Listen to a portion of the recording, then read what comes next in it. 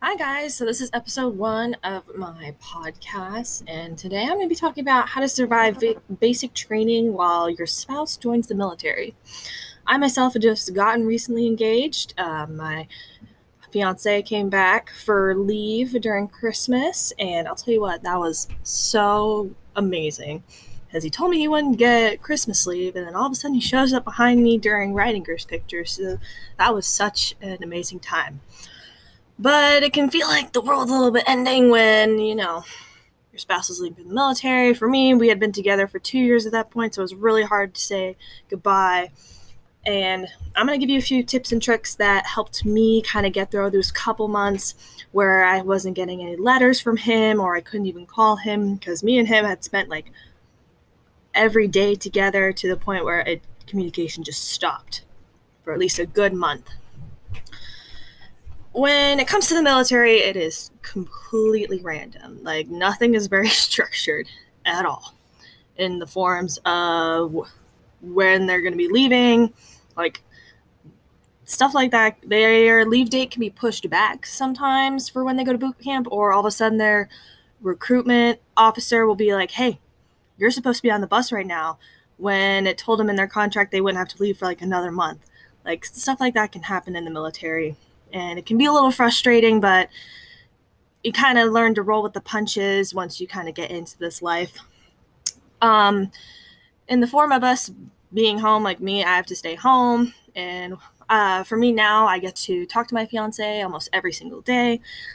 Just getting through this first couple months is what really is going to be critical, because you got to think about your mental health and keeping yourself busy and just being able to get through that first month at least before you get that letter. One of the number one things I'd recommend is getting a hobby. Any sort of hobby. Take up something new. For me, he left it around like the summertime, so I didn't even have school to even like distract me, so it was really hard to figure out a lot more stuff to be able to occupy myself. Because again, we went from spending every single day together to like nothing and no communication. So something like taking up reading, volunteering at any local community groups that are going on. For me, I try to occupy myself with work, or even like hanging out with friends. Because honestly, I didn't hang out with friends the whole time because I hung out with my fiance so much. But making new friends, that could be another one. Um, for me, driving or listening to music was a huge thing. A lot of the times, gardening is a great thing to do as well, but just things to keep yourself distracted in your everyday life. It can make it kind of like go by quicker, and all of a sudden a month will be by and you'll get that letter, and then another month will go by and you'll get that call and he'll get his phone back, and you guys will be able to talk more on a regular basis. When he does go get out of boot camp, I mean, you might not be able to talk as much as you'd like at first because he'll probably be going through schooling, or he or she will be going through schooling. But they learn how their schedule is, and it's just kind of makes it a little bit more set. And the time differences can be a little off too. But as far as those first 2 months, that is when you're not going to have pretty much any voice over communication. You're not going to be able to call. You're not going to be able to text. He won't have his phone.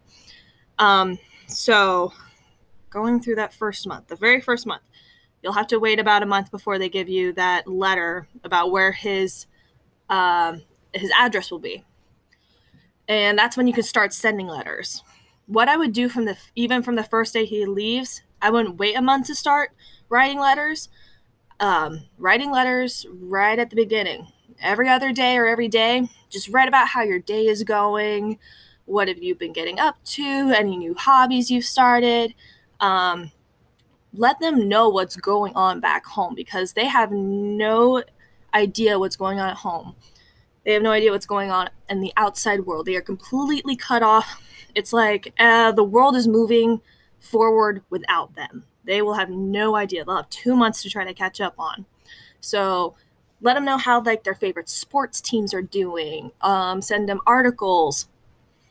Send them things they love. Send them pictures. With pictures, though, you got to keep it.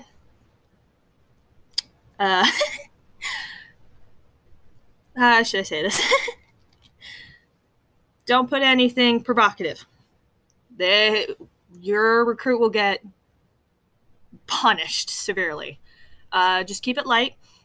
With photos, though, you want to keep them small because if the envelopes that you send your letters in are too big, then they will send them back directly to you. When it comes to letters itself, try to write every other day or at least every day. Again, just about what you've been doing, how's life been. As far as the letters go as well, there's some things you don't want to put in the letters, such as like really bad news. For me, when my fiance was in boot camp, his mother was actually going through a divorce. This was her third divorce now. His parents had already been divorced back when they were younger.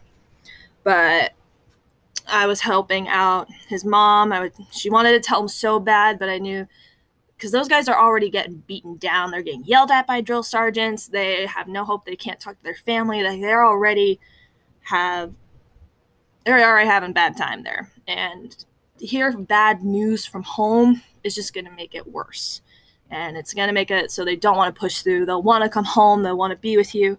But the biggest thing that you can do is be their biggest support. So keeping the letters fun and upbeat will really help them. Another thing that I did, for me, I'm a Christian, I put like inspirational quotes or some of his favorite Bible verses because he loved that kind of stuff. He was a very religious person. When it comes to the letter itself, try not to do any colored letters. Keep it plain and simple. No stickers. Stickers are no-go. Drill sergeants are known for making fun of you, or they will turn the letters around. They will make fun of your recruit for having stickers on their letter. And they will just...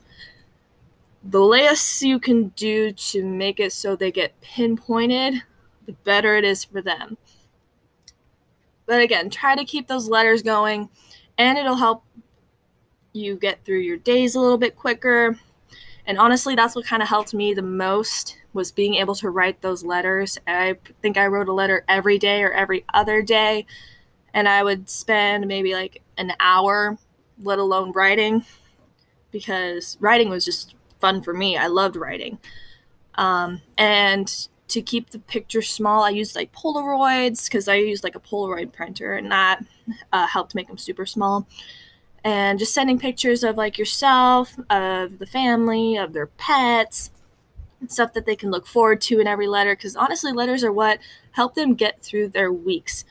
My fiance told me that every single day he looked forward to getting his letter from me or letters from his family. It was the number one thing that kept him going, was being able to get those letters. So if you keep those letters and write them even before you get the address, send all of them out at once, all the ones you have pre-written, and that will automatically just boost their spirits.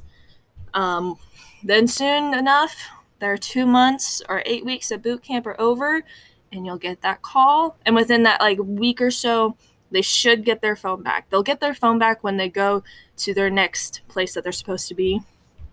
With COVID, he didn't get leave, but typically they get maybe like a week or two of leave, so they might be able to come home, but it really just depends on what branch and what their rank is or what they're going for or what their contract is in the military.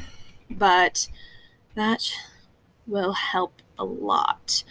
Make sure you send those letters and try to keep yourself busy with hobbies, work, friends, anything that makes you happy and will make those days go by quicker. All right, guys, that was my first episode. I'll see you guys for the next one. Have a great day.